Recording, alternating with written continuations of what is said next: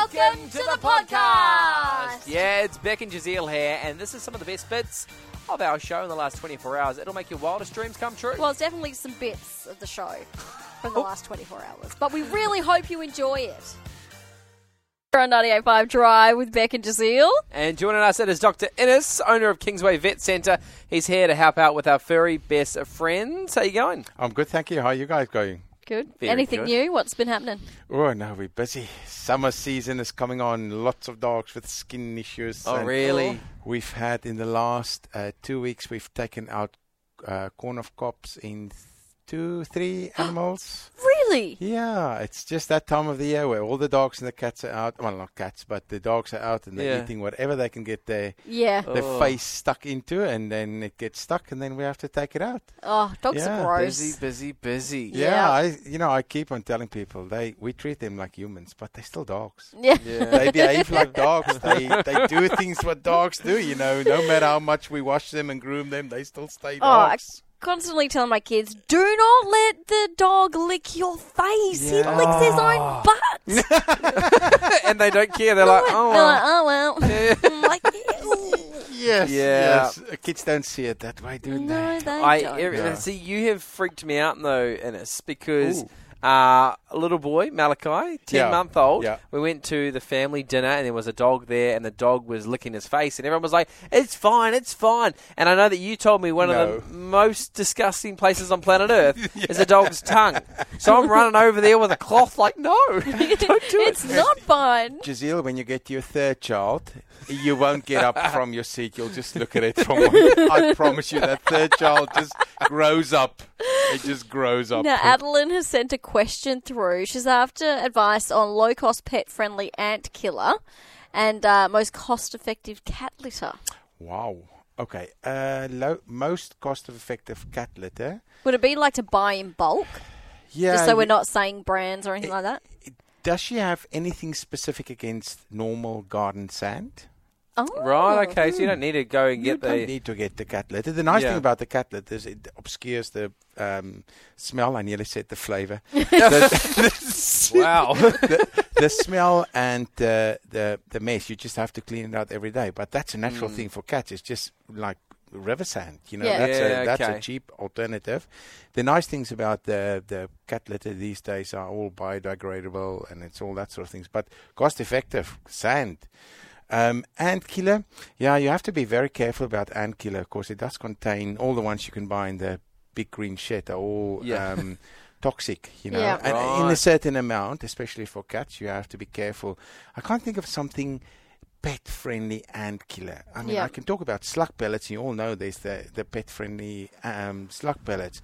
I do know that these people that come out and spray your houses, they do use pet-friendly ant killers. Okay. Right. And okay. what happens is it's something that the ants take back into the nest. They feed it to the young, and the young never make it out of the front door. Right, Oh, perfect. poor ants. But anyway, so they never make out of the front door. So it's there are things around, and I think it might be worthwhile speaking to a pest control people. They would know about more. that. Yeah, They would okay. definitely know more. They definitely would know more. Now, we talked about dogs being, somewhat like humans. We thought today that we would touch on, do pets, like humans, have hay fever? They can get hay fever, but not in the sense that we perceive hay fever. It's quite unique. Dogs do have a different reaction to allergens than what we have, where we get the runny noses and the red eyes and itchy eyes. Dogs get itchy skins. So it's the same sort of immune reaction from the body to the allergens that they inhale, and then they just have a skin issue rather than the runny noses and runny eyes. Now, Right. Talana earlier told me about her guinea pig that gets it every time she puts hay out.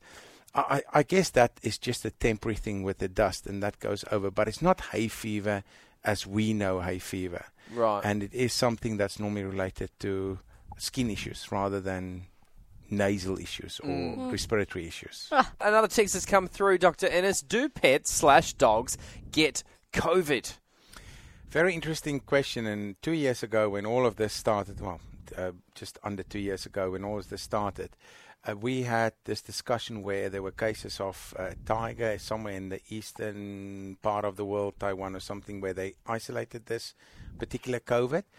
Now, there has been cases where they've isolated the virus from dogs' nostrils. Right. Now, there's a difference between the virus sitting on top of the cells and not actually causing clinical disease, and the virus being isolated because it's just there.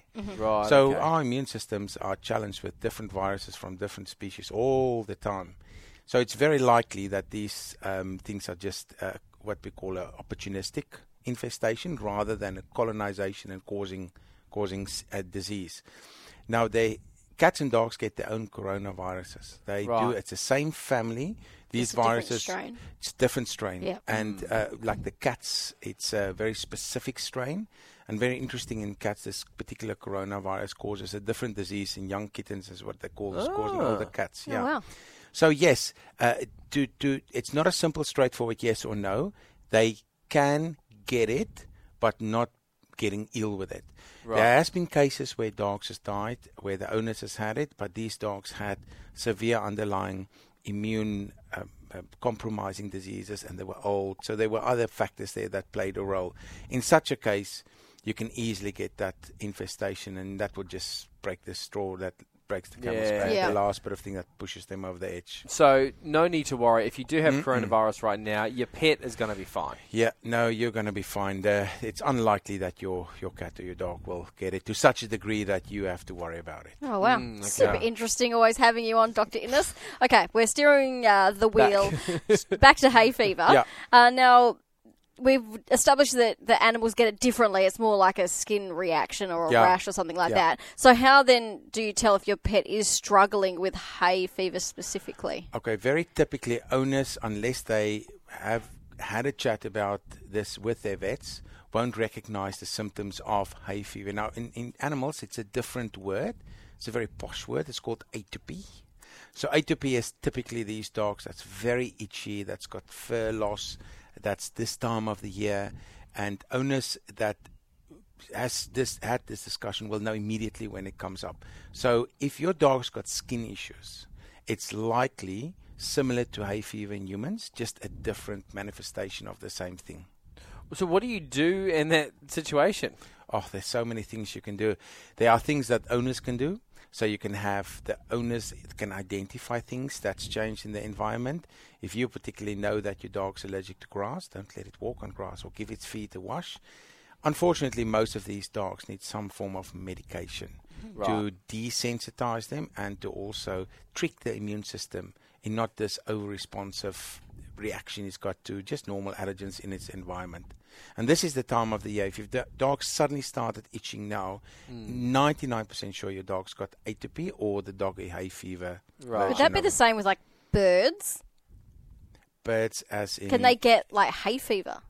Or is it in birds are very sensitive to dust specifically, and dust from food, and also, unfortunately, bacterial dust if they live in a crowded situation or they're in a cage where it's not properly hygiene. They can get that sort of sneezing and stuff, but that's normally due to dust and the actual dust from the bacteriums. Wow. That can cause that, but not so much pollens. It's dust from food.